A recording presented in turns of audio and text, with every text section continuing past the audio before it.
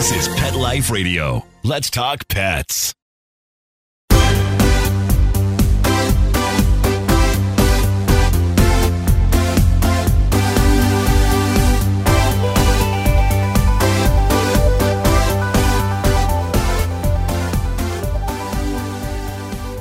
Hello and welcome to Six Figure Dog Business. I'm your host, Ty Brown of Ty the Dog Guy. Six Figure Dog Business is on PetLifeRadio.com, and this is the show where we help you dog and pet professionals to grow your businesses to six figures per year or more incomes. I'm excited today because we've got a really neat entrepreneur on with us, someone who's built some huge brands, built large companies, millions and millions of dollars. So stay with us. We're going to be talking today with Basil Nassar. It's DesignerPetSweaters.com. Hand-knitted designer sweaters for your precious pup or cool cat. Beautiful couture patterns for your pets, including custom-knitted formal wear, casual wear, yachting, and even sports-themed. Many designer pet sweaters include feathered tammy hats, top hats, and a lot of sparkle. Each sweater includes leg loops, front paw sleeves, and leash opening. Visit DesignerPetSweaters.com to order your four-legged fashions today. Your pets will stay warm for the winter and be runway ready. Large or small, we fit them all. DesignerPetSweaters.com.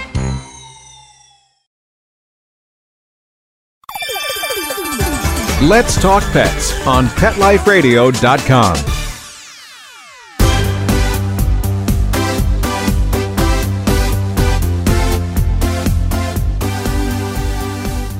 All right, we are back. And so first off, with us today, we've got Basil Nassar. Let me give you a big welcome. Thanks for being on the show today. Thanks for having me, Ty. I appreciate it, man. Yeah, awesome. And so tell us who you are. You know, for the folks that know you, for the folks that don't know you, who is Basil Nassar? Sure. Well, look, I'm a serial entrepreneur. I think that's what they call us. I've been branding and developing concepts for both the consumer and recently the pet market, the pet industry, for the last 20 plus years. My last major project was Greek yogurt for humans. And so for about 20 years, we had the opportunity to make pretty strong moves into the independent and natural channels during the first few years. And then as the brand continued to scale, we moved into conventional and some mass markets. And then that gave us an access to a tremendous amount of digestive health solutions that we could combine in a lot of different food products. So, you know, essentially we took what we learned in humans, adapted it to a pet's digestive system, and Boss Nation Brands was born, which consists of two pillars, Boss Dog and Boss Cat. And we've only been around since 2019 early, and it's been a real fun run, very competitive industry. But you know, that's really my background. I love to brand build. I have a tremendous team that's been with me since the beginning, and we're very good at executing on our ideas. Cool. So is your product line, does it still revolve around yogurt? I mean, is it still kind of that same area of expertise that you gained in the human world? You know, in 2019, our first entry point was what I like to refer to as a narrow segment. Greek-style frozen yogurt is what I did. And it was just a natural transition to take everything that I learned in human Greek yogurt and then apply it to a pet concept. Obviously, we had to make some changes, extract the lactose from it because dogs are inherently lactose intolerant, and a few other things in order to tweak for digestion. But we're far more than just a Greek froyo company. That was our entry. And then we came out with a raw goat milk line with DHA and taurine added. Everything that we do is infused with probiotics, so it's a very common theme across the line. Then we got into freeze-dried complete meal systems for dogs. October of 19, we launched our Pro Series, which included Ancient Grain Pro Puffs and our new Pro Balls cold-formed meatball line about 3 months ago. And about a week ago, we launched our raw frozen dog meal line in nuggets and patties. Boss Cat will be making its first entry into the USA in March with the Boss Cat frozen entrees. And then late March, we'll be introducing a high-protein kibble line made with ancient grains. And then I would be remiss to not mention the entry that we did just prior to Christmas, which was Boss Tactical, an ultra premium line of durable collars and leashes using military grade nylon, gunmetal steel, and aviation aluminum. Super high end, more for medium to large size dogs. So as you can see, we're a multi-segment company. I like to tell people, if you stand in the middle of the store, March of 2021, you'll be hard pressed not to see the brand on display. That's all. And what stores are you in? Are you in just pet related stores? Are you in anything besides that? The focus initially, Ty, was specialty pet. It's the brick and mortar industry, and mom and pa is really where we focus most of our attention because of the premium nature of the product. We are looking at other channels, but we're doing them with great discretion. We like to support the street and give them an opportunity to really thrive with unique and viable concepts. So that's not to say that as the brand hits certain maturities and certain channels, we won't look at transitioning and growing in those spaces as well, but we'll do it with a measure of care. So does that mean you're not in the big box guys right now? You're mostly in the specialty retailers? Yeah, and really by choice, because if you think of it, we only started shipping January of 19, and there is a sensitivity out there, I think, to moving online or moving into the big box stores. The small independent retailer is still looking for a way to compete. And so they do it on service and they do it on product selection. So we felt that it was really critical, at least during the first 2 years, that we gave them the time to really incubate the products in their store and development. We will start looking, like I said, at moving into alternative channels. I'm already working with select e-com accounts, people that adhere to what we call MAP pricing, to again give both the street and the online environment a comparable price point. And then we'll look at some conventional grocery, really my old world, getting on some of the grocery shelves with our select items. So that's really the first 2 years. And then, you'll probably start seeing some very aggressive growth into the middle of 2022 and 23 as we have more to offer. So educate me a little bit on retail here. Well, for a couple of reasons, because I think a lot of listeners, number one, it's interesting because obviously, these are products that they buy, that they sell, that type of stuff. But number two, a lot of folks listening want to be able to get into, they've got a product or a product idea, they want to get it into stores and stuff like that. So is this kind of strategically hey, if we get into the boutique retailers, the specialty retailers, the independents, the acquisition cost is lower. It's going to take us less effort and less cost to get into these guys. That's going to help with our branding. And therefore, in a year or two, people are going to be going into the big box retailers and saying, hey, where is Boss? And therefore that level of branding is going to be able to lower your acquisition costs of getting into the big box. Does that make sense what I'm saying? Is that the strategy? Absolutely. It's currently not the strategy. And I guess I want to extend some advice to people that are looking to bring concepts to market. I think that's how you formulate it in the beginning. I would tell them initially, look at the whole business as opposed to just looking at the concept that you have and convincing yourself that it's viable. And when I mean look at the whole business, you need to understand where all the final financial gaps are going to come, because I've seen too many groups, with Uncle Joe's barbecue sauce. Mm-hmm. They want to make a regional play at it, and they figure out pretty quickly regional volume doesn't support the investment. So if they want to expand, they have to invest to grow. And a lot of times you grow yourself out of business. And so I would say, look at the whole picture, make sure you understand where the gaps are. And that's typically inventory and getting the turns that you need, which takes time because you can't just put it on the shelf and expect it to fly. And then, the strategy should be to look at specialty. Now, you did make a comment that, it's easier because you can leverage the specialty channel to make your play into big box. The bigger challenge with specialty, it's all up and down the street, Ty. So it's not one call, one-stop shop. You're knocking on thousands of doors. I personally have been in 1,500 retail pet stores, carrying the bag, telling the story, and obviously we don't have a very diverse team. I have a regional West sales manager that carries a ton of the load over here. And then, and I'm handling a large portion of the rest of the country. But, I would say finding rep groups that understand the pet industry is critical, because you're not going to be able to go out and hire 4 or 5 high caliber individuals to help you get penetration. And then telling your story. I mean, it's critical because in today's pet industry, you can come out with a great item, but there's a good chance you won't get it listed. Mm-hmm. And if you can't get distribution, you're kind of stuck with, you're limited to 1 or 2 channels maximum if you can't get distribution. So let's say I come up with a cool leash, or I come up with a cool crate or something like that. Is that the route that somebody would go, is to go find these manufacturers reps who are the ones that are boots on the ground inside the pet stores and stuff like that? Is that the route that people take?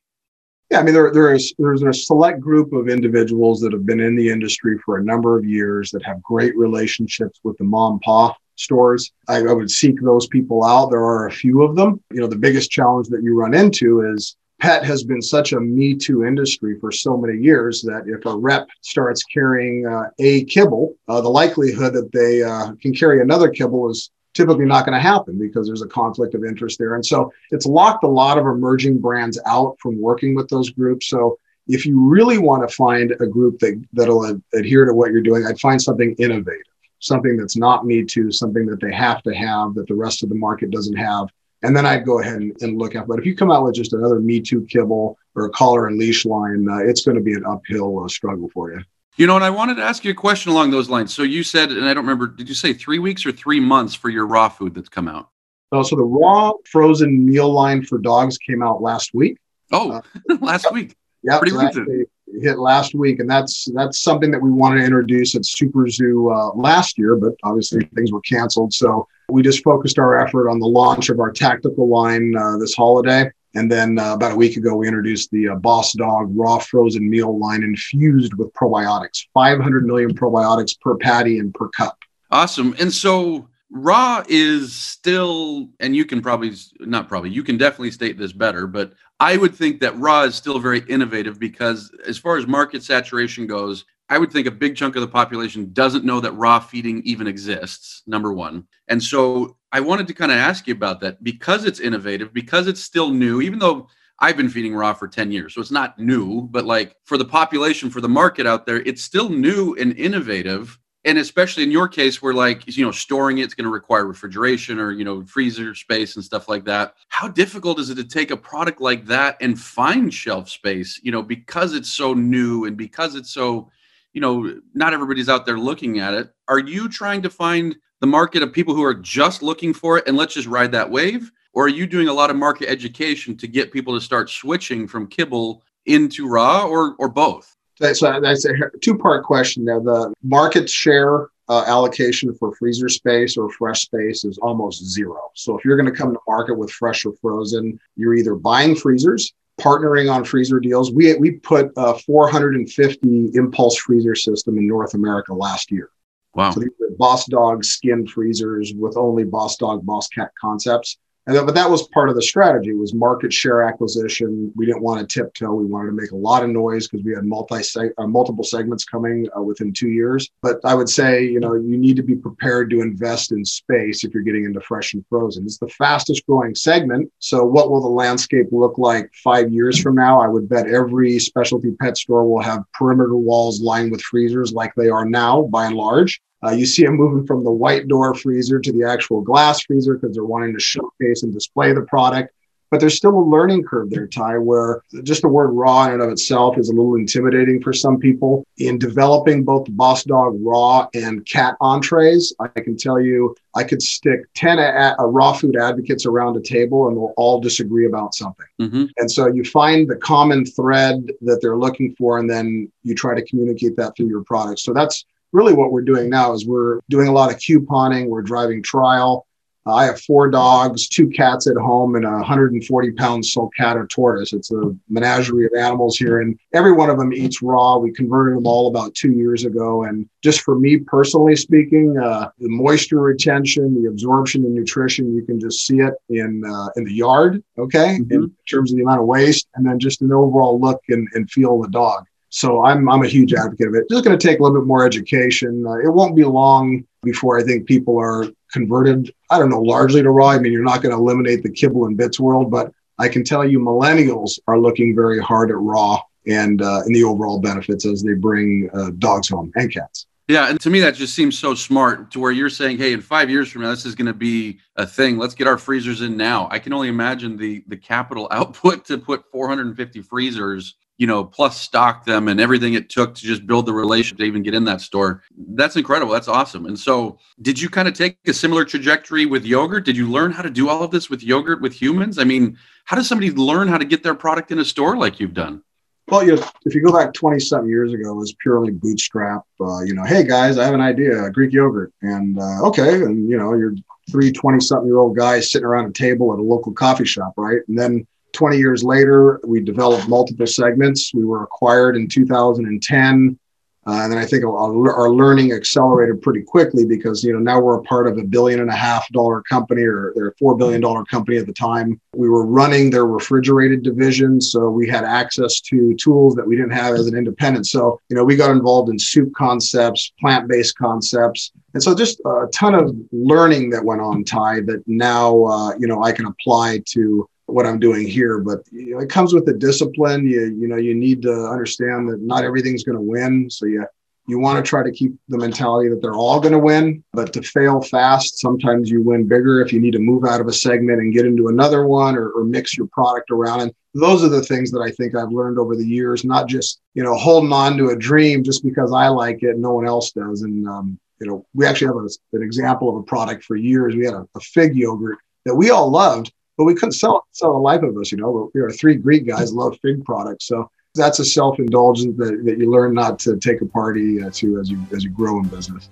Cool. No, this is great stuff. So we're going to pause here real quick. But when we come back, I want to figure out how you guys are doing during the pandemic and kind of get a feel for that type of stuff. So stay with us, folks.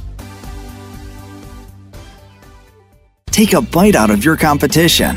Advertise your business with an ad in Pet Life Radio podcasts and radio shows. There's no other pet-related media that is as large and reaches more pet parents and pet lovers than Pet Life Radio. With over 7 million monthly listeners, Pet Life Radio podcasts are available on all major podcast platforms. And our live radio stream goes out to over 250 million subscribers on iHeartRadio, radio.com, TuneIn, Stitcher, and other streaming apps. For more information on how you can advertise on the #1 pet podcast and radio network, visit PetLifeRadio.com/advertise today.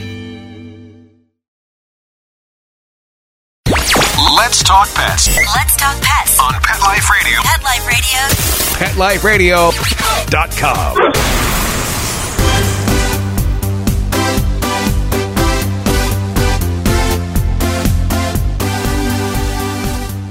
All right, we're back, and we're talking with Basil Nassar, and we're talking about his company under, is it Boss Brands? Is that the umbrella for everything that you're doing right now? As of 2 weeks ago, we decided to call it Boss Nation Brands, which consists of 2 pillars, Boss Dog and Boss Cat. And there's no telling if another pillar will be here in the near future. So Boss Tortoise is on its way?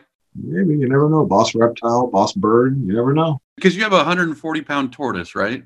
Yeah, we rescued a sulcata tortoise out by the Salton Sea. And the guy basically said he's a beauty. We've had him for a few years, but we have to move to Oregon. It's 110 degrees out. He won't make it through the night. And we hopped in our truck and drove 3.5 hours to get him. Took 5 guys to put him in the truck. But I'll send you a picture when we're done. We built a habitat for him and even imported Bermuda grass from Africa. So it's really a fun place to go. We sit up there all the time with Otis and all the dogs are around us and everything. So it's just, like I said, we created a little zoo here. Where do you live? What climate do you live in that you can keep him? We're in Southern California now. So okay. Our teams most of our teams in Seattle, Northern California, and Southern. So we operate largely along the West Coast. But the weather here obviously supports having animals outdoors. Yeah, I'm in the Bay Area myself. And anyways, I follow some like TikTok accounts of people that have tortoises, and I get jealous because I'm like, oh, I'd love to have a tortoise like that. That's they're very cheaper than a psychiatrist. Very therapeutic. You sit, watch them, feed them whatever they eat, and enjoy. Nice. I like it. So I want to talk to you about the pandemic because we haven't talked about it, but your product line, this is premium stuff. I'm guessing there's a premium price on everything that you're doing, right? Yeah, it is. It's line priced with some of the other specialty concepts, but I would say in certain markets it does carry a slight premium because, quite frankly, it's not cheap to infuse product with probiotics. Yeah, and I want to stress that because anybody can say probiotics in their product, but to introduce the appropriate levels to have survivability and efficacy actually take a substantial amount, and an amount that, quite frankly, costs a lot of money. So we don't pass a lot of that price on to try to keep that pricing threshold tight, but it is an ultra premium product for sure. And so obviously we're right now in the pandemic. We're recording this January 2021. We're in unprecedented times as far as like all of us that are living, economic uncertainty, all of that stuff. A lot of people are pinching their pennies more than ever. has that pinched you guys, or have you guys figured out how to sell a premium product even with economic problems going on? Yeah, you see a lot of industries just getting hit. I mean, personally, I've got friends in the restaurant business that are having a tough time. So we empathize for everybody. A startup should not have to go through a global pandemic. You know, it has enough problems of its own. So we, obviously we were faced with some challenges early on. When you move to curbside only and you don't have a powerful web presence, it's really hard to get perimeter and novelty shopping in the store. People just want the canned food or the kibble. So, that was tough. But come June of last year, I'll tell you, despite the pandemic, it's almost as if somebody turned the light switch on. The sales started to increase pretty dramatically as people were adopting and rescuing more animals. I know we had a couple of, and I think the reports are pretty clear, adoptions and rescues are on the rise like they haven't been in years, I think, if ever. And so I think that's a great sign for the industry, but it came with its challenges. Who wants to list anything new when you don't know whether or not you're going to be around? If you had a 10-year lease on a brick and mortar pet store and you were at 9.5 years, would you renew last March? So I think there were just a bunch of questions, and we did pivot a little bit, Ty. I'll be honest. We looked at some e-com where we thought we might have to outlet in other channels if brick and mortar was going to decline, but all in all, I think the report that we're hearing from the street is pet stores are doing well. Their year-over-year numbers are actually good, if not better. And the sooner they can get back to full in-store shopping, obviously, everybody will be in a much better position. So, I know this is probably like a huge lecture, but how do you set yourself apart? I mean, when somebody goes into that specialty store that maybe has a bunch of premium brands, how does somebody choose Boss versus the other guy? So a lesson that I learned a long time ago, and I actually coined a term called spoon-to-mouth marketing, which was applicable back when we were doing Greek yogurt. We didn't have the hundreds of thousands of dollars to throw at TV ads and all this and that. So, we did a lot of field work, product demos, customer education sessions, just sampling. It's a little bit different because now you're trying to engage the animal, and oftentimes the animal isn't always with the owner. And the animal doesn't generally respond, right? So unless they eat the sample or on the fly. But I think a lot of in-store support when the economy will permit it is a big part of what we do. And then I'm extremely proud of my group called the At Your Service team. And we decided very early on we wanted to create a kind of a second arm for Boss Nation outside of just the product line. And that was the At Your Service team. And essentially what they do is they offer direct support for retail and the rep lines. So I think, if you sit in a room and talk to our reps and our retailers, they'll tell you that we offer more support than most brands on the market. And we empower our retailers and our reps with the information that they need to drive trial and to get the sale. And so I think, that takes a tremendous amount of time and effort. And I give all the credit to my At Your Service team. They're exceptional at it.